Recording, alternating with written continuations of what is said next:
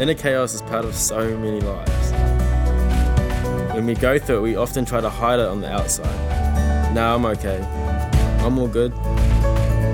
But inside, there's a struggle. Why do I feel this way? Am I broken? Am I the only one feeling like this? When people connected with Jesus, they would grow to trust Him, to pull down the mask they wore.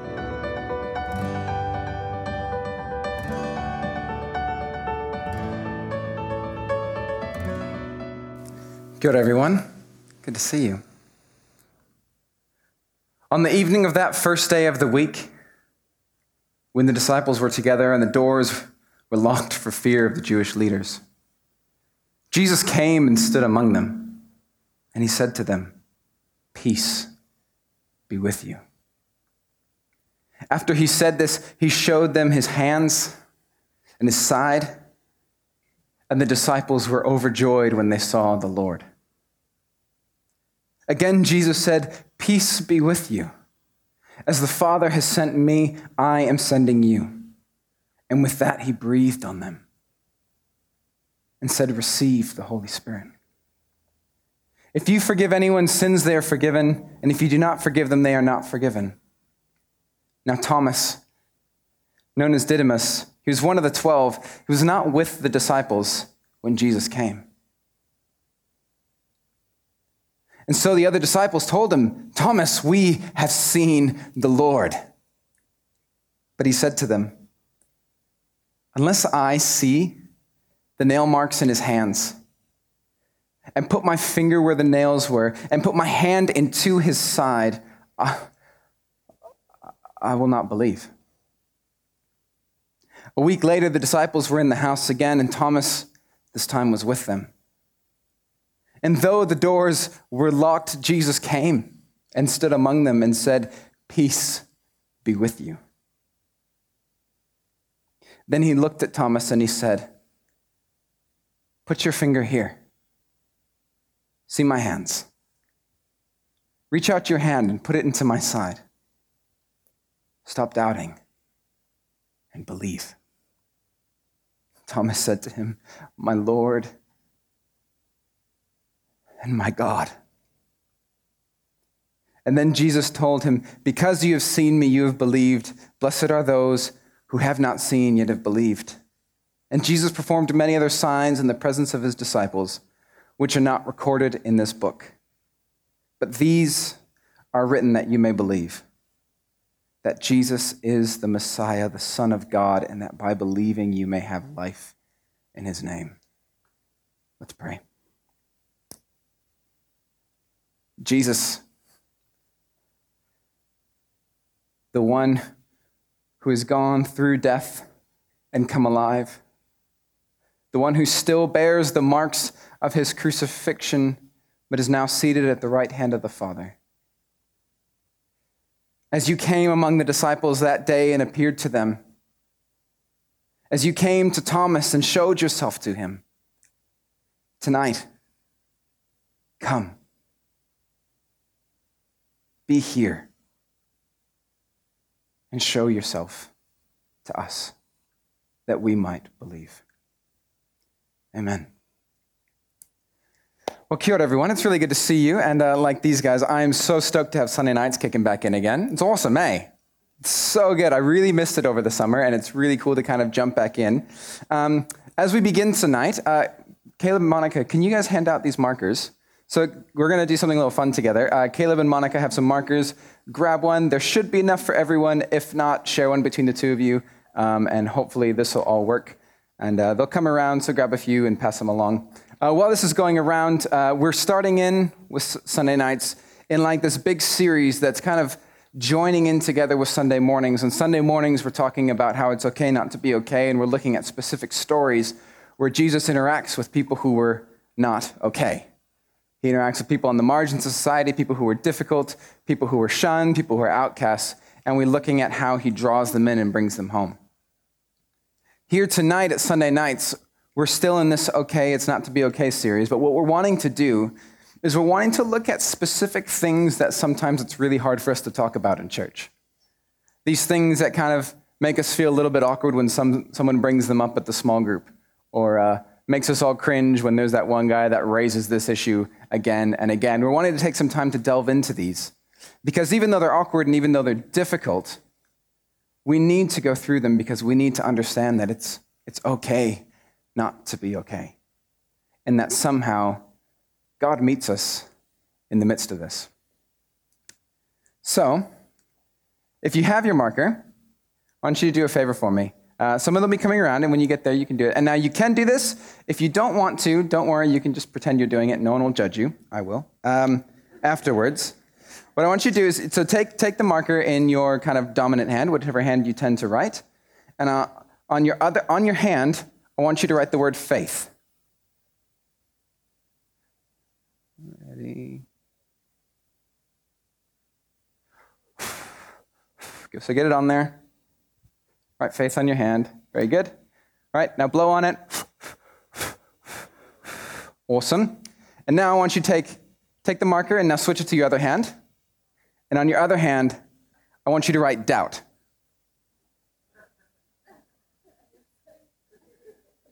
Yeah. Well, anyone ambidextrous in here? If you are, you're going to ruin my sermon illustration. So just don't talk to us later. All right, so should look something like this, relatively. Yeah? Everyone got there? Blow on your other hand, because otherwise it's going to turn into a mushy mess at some point. Awesome. Cool. So we got this ready. All right, so tonight we're talking about lust. I'm just kidding. Anyone else feel awkward when I said that? Tonight we're going to talk about doubt. And doubt in all of its glory. And this week as I was preparing for it and I was thinking through, I was trying to think, how do we talk about doubt and what do we think about doubt, and is doubt cool, is doubt not cool? And as I was going through and I was doing some research, I was going through just like the online blogs, because there's thousands of Christian blogs of people writing all their good hearts and intentions online. And there are so many about doubt. And I realized that when we talk about doubt, there's this surface level where I think most of us understand that doubt is a really regular and normal part of the Christian walk, right? I mean, most of us would think, oh yeah, doubt, it's just something you go through, and it's pretty normal. And so you'd think, at first I thought, in our context, you think that when we talk about doubt, it'd be something really normal. But the more I thought about it, the more I thought, as much as we say doubt is a really, important and valuable part of the Christian walk, and it's okay, we'll journey with you through your doubt, my brother, my sister. We say all those language. I don't think we're actually that comfortable with doubt. We say we are, but we're actually not. You want to know why?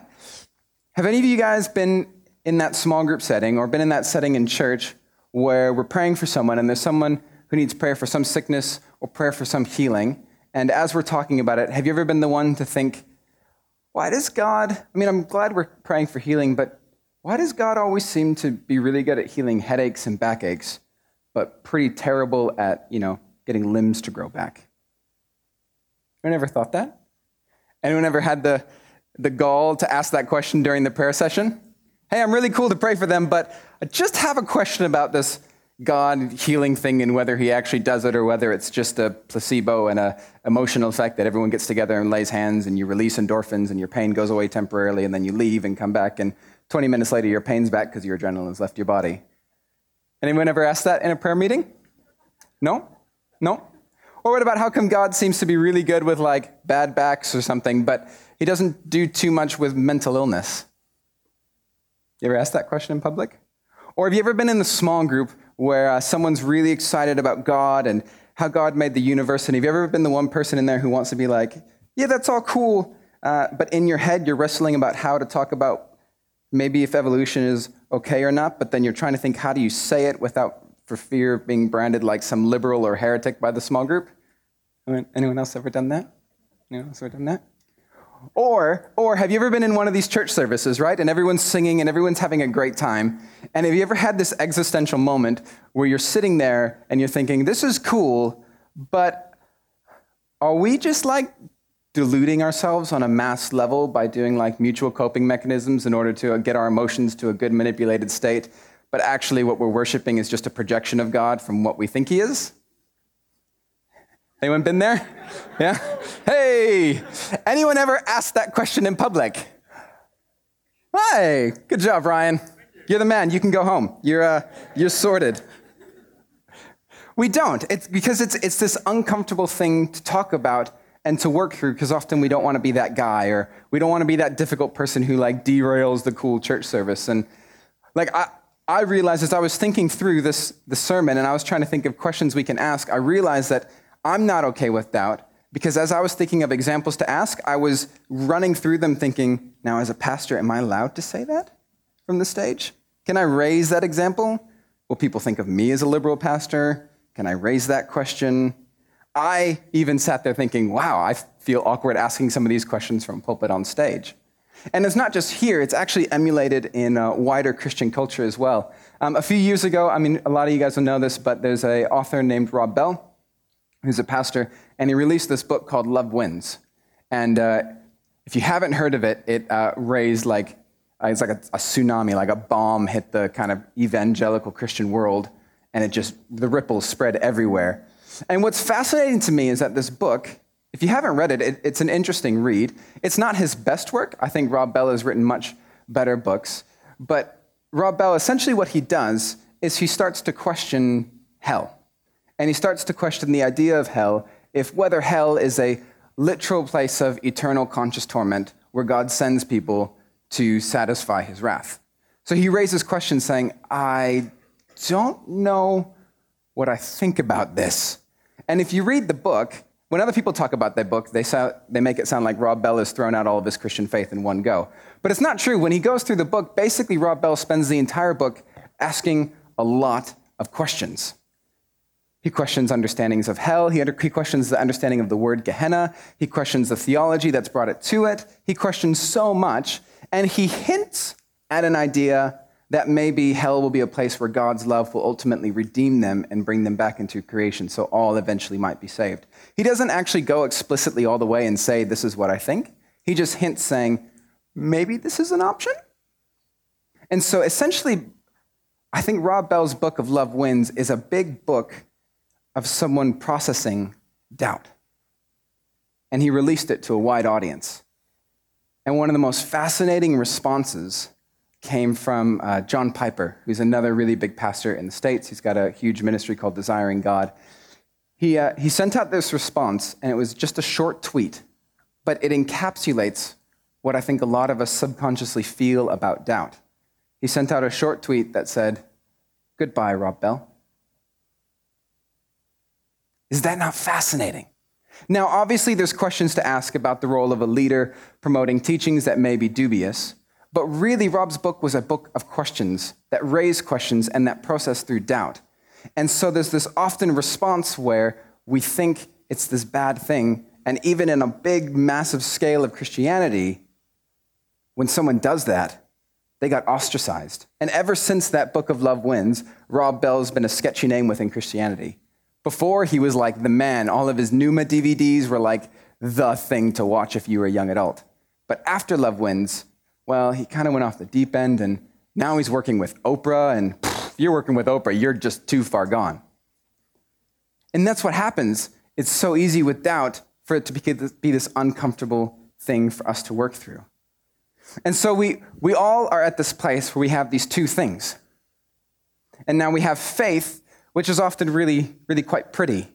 It's good, we like it, it's respectable. When we come to church, we really be like, hey guys, look at my faith.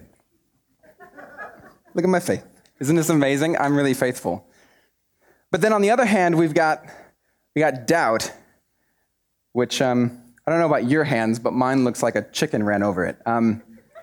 It's ugly, it's awkward, and it's uncomfortable, and it's nasty, and it doesn't really have any easy responses. But the truth is, all of us walk around with both of these things, and all of us will go through both of these things.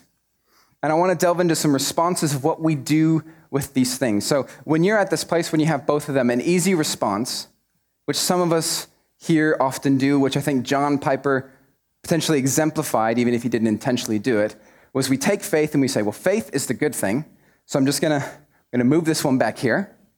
I'm going to take faith, and I'm going to hold on to it.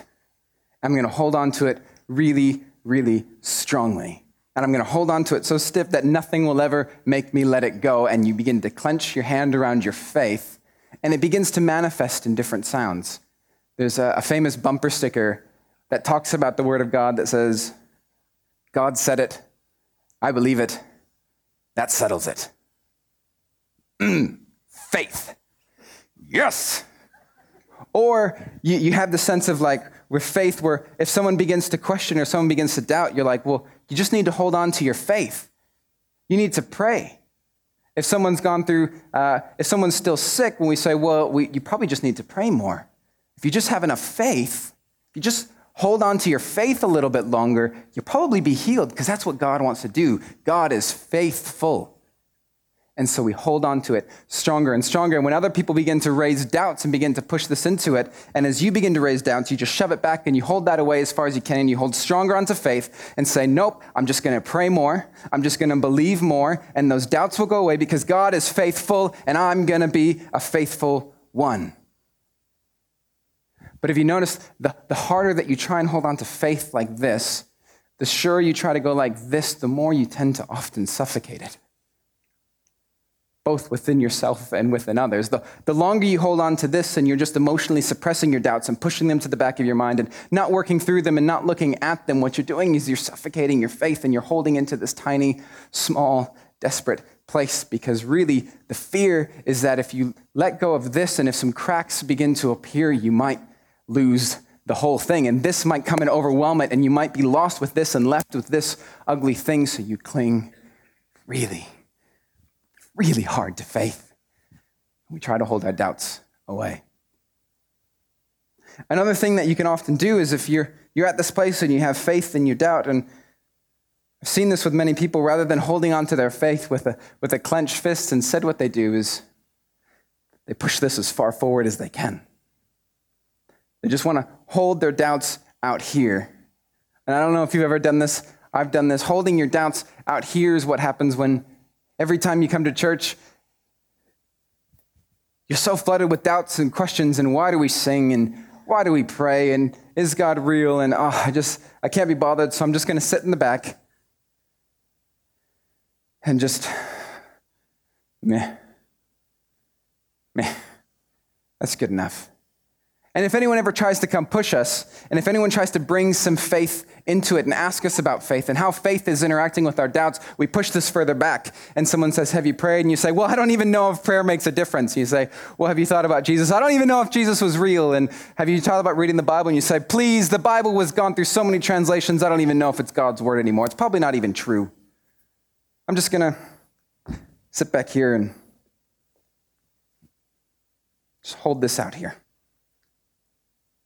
And what happens is doubt becomes a shield by which we try to hold ourselves away from things that could penetrate and begin to get through some of these things. Because the thing about this kind of doubt when we hold it out here is, I wish people who held their doubt out here took their doubts as seriously as they pretend they do. Because if they did, they might actually look into them. They might actually pursue them. They might actually walk through them and say, yeah, you know what, I don't understand how God's word works with all these translations, and are they even reliable? If these people with the doubt move forward, they might understand that we actually have thousands and thousands of manuscripts from these ancient translations, and so while there are some variances, we can be pretty sure that what we have here is really, really, really close to what was originally written.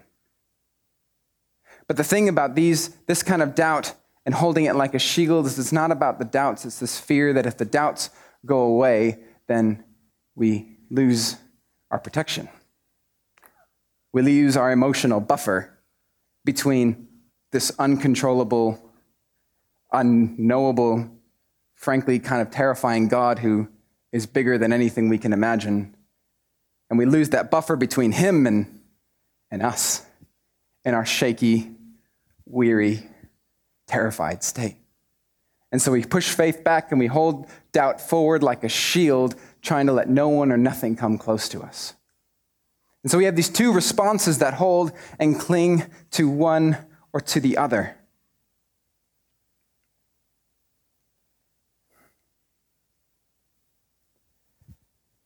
The thing is, though, about both of these responses, you come to this knowledge that both of these things are about us. When we're clinging on to faith so desperately, the faith is no longer about a faithful God who holds us and sustains us. It's about us clinging desperately to try and feel safe and secure with what we know because we're afraid we're going to get swept away into a river that we cannot swim ourselves. And as long as we hold doubt on a shield, it's us trying to keep a buffer, a space that keeps us safe from a God who might not respect our boundaries that we don't know, and we're not sure if he's actually going to be who he says he's going to be because in the past he probably hasn't. Both of these things hold true because they're both about us being held, our faith ourselves, holding our doubt ourselves. Faith and doubt. So I'm so thankful that included in these scriptures in the Gospel of John, right at the very end, we encounter this wonderful, wonderful man named Thomas. Because I think Thomas exemplifies something for us that we just so desperately need to hear. See, I think Thomas gets a really bad rap. Within Christianity and faith, he's often known as Doubting Thomas. There's whole blogs of faith of people who are like, I'm a Doubting Thomas. I'm just not sure about this. I'm just a Doubting Thomas, guys. I doubt. My name's also Thomas. The thing is, though, when you look deeper, Thomas just represents this something about faith that we can hold on to so deeply. See, because when he encounters this knowledge of this risen Christ, and his friends and his disciples and his brothers are saying to him, we have seen the Lord, he has this encounter and this move through faith. See, there's this stage where Thomas could have been like, yep, that's fine. Yep, you said it, that's cool, that's fine. Yep. And I'm just going to hold this forward. I'm just going to pretend like it's all okay. But that's not what he does. See, Thomas recognizes that this is just as much a part of his journey as this has been thus far. See, early on, Thomas has been the one that said, look, we will follow Jesus till his death. And then Jesus died. And then he was like, now what? And so he's got this moment where the doubt comes through, and rather than clinging so desperately, he allows the question to come up and say, guys, unless I see his hands and I can put my fingers where the nails went through, and until I can put my hand in his side, this is where I'm at. And it's so easy now with 2,000 years of Christianity, we look at Thomas and we're like, oh, silly Thomas, you should have believed. You should have just believed.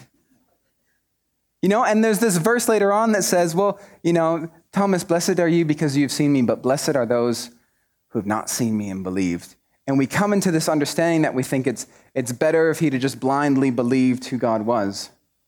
What we don't realize is that this same doubting Thomas had the same difficulty that every other disciple had. When news spread, it wasn't the disciples who first learned, it was some women who learned that Jesus had resurrected.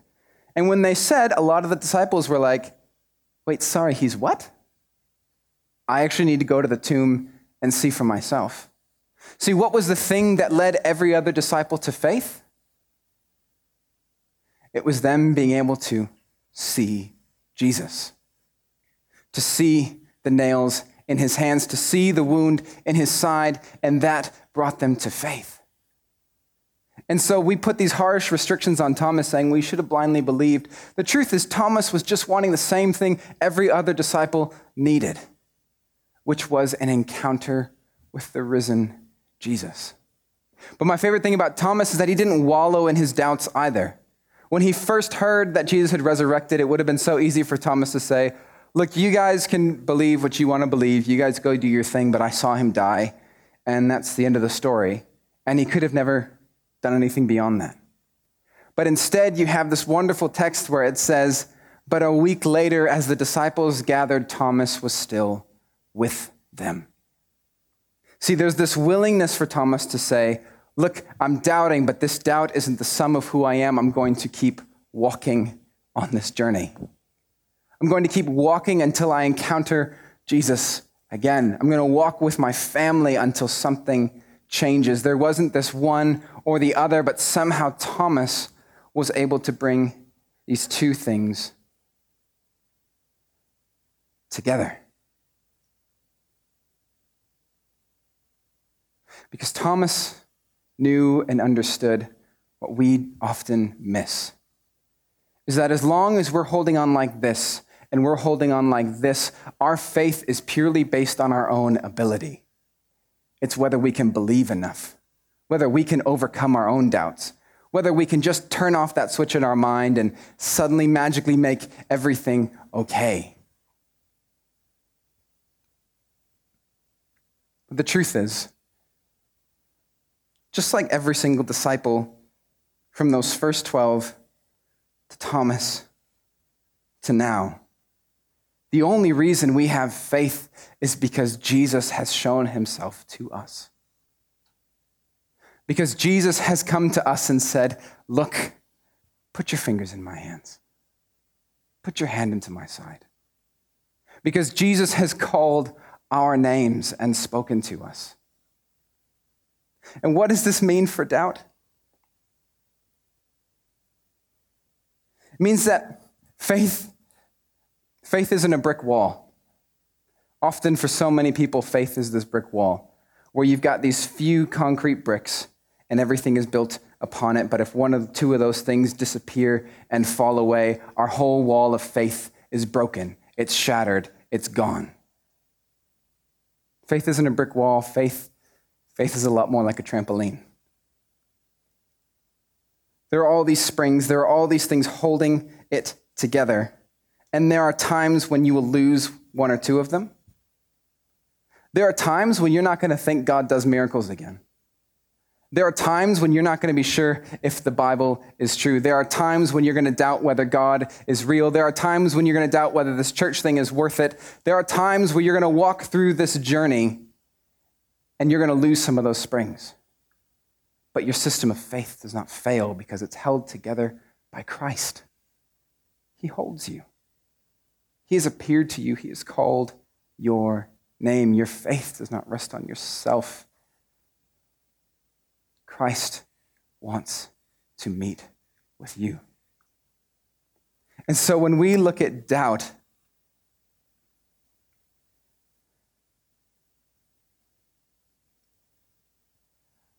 the truth is I'm heartbroken. I have so many friends who have walked through this journey, and doubt has become this overwhelming thing. And when they've tried to vocalize it, when they've tried to talk about it, they're hit with this wall by their friends and by their family, where it's like someone's suffocating their faith, saying, you just need to believe a little bit more. You just need to, if you just pray more, you'll be fine. And for them, they thought, well, if that's true, then I can't do it. Because as you walk through this sea of doubt, it's ugly and it's uncomfortable and you can't hold it together. And truth is, doubt is often beyond our control, just like the circumstances of Thomas's doubt was beyond his control. It's not like Thomas should have magically known that people rose from the dead. That wasn't a common belief back then. Thomas had to encounter this faith of a God who came to him.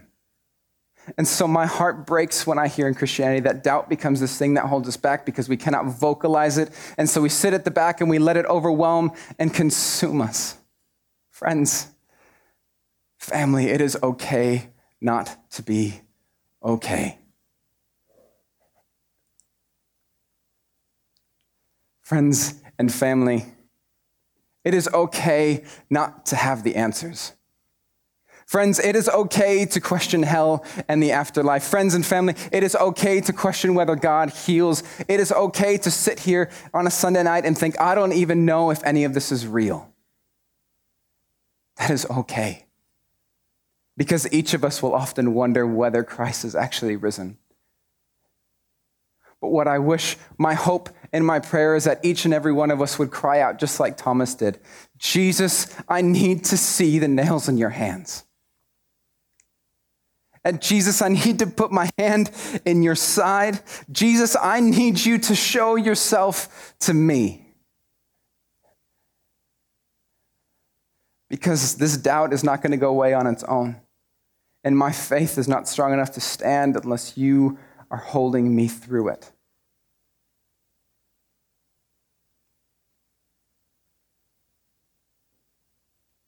Where are you at tonight? In your faith or in your doubt?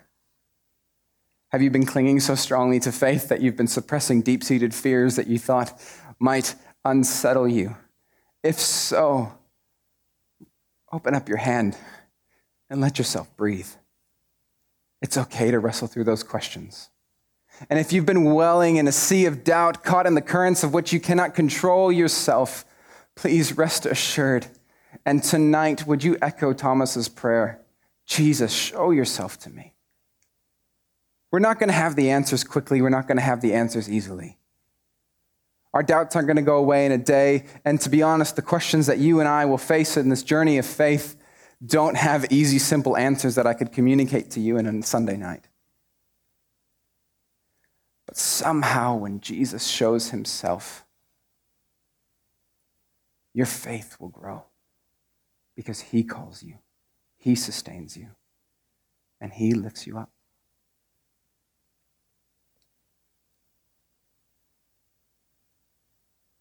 A week later, the disciples were in the house again, and Thomas was with them.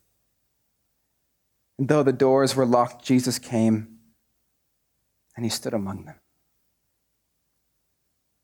And he said, "Peace be with you." And he says here tonight, as he stands amongst us, friends, peace be with you.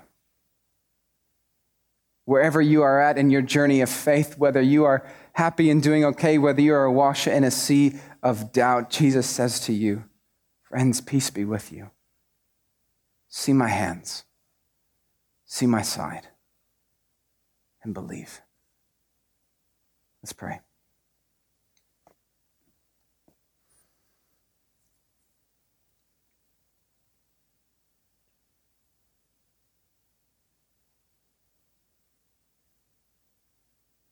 Jesus, doubt is a terrifying thing. It's ugly, and it's completely outside of our control. And Lord, for so many of us, doubt becomes this crippling thing that holds us back, that holds us down. Something that we try to suppress, or something that we think we can hold on to because some reason it'll keep us safe from the deeper questions that actually lie underneath it that we don't really want to face. Jesus, come and be with us here.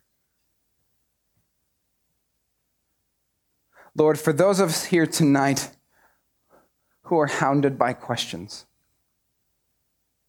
of questions that don't seem to cease, of questions that don't seem to go away, of doubts that arise every time we try to come close to you, every time we open our Bibles or try to pray or come into a church to worship you, these questions arise and these doubts plague us. And it's so hard to see you and to know you. Jesus, would you meet us here in that place? Jesus, would you give us that peace? Would you say to us, peace be to you? And would you fill us? Lord, for those of us here tonight who have walked in and feeling like our faith is in tatters or held together by small little threads, Jesus, would you bind those together? And Lord, would you give us the courage to shout out, to cry out, Lord, we need to see your hands. Lord, we need to put our hand in your side. Lord Jesus, we need to encounter you tonight. We need to know that you are alive. Because if you're not alive, then none of this is working. Then our faith will surely fall and fail. God, we cry that out to you tonight. Show yourself to us. Let us touch your hands. Let us touch your side. Let us know that you are alive. And would you enable us to walk this journey with our faith and our doubt brought together, held together by you, Jesus, the author and perfecter of our faith.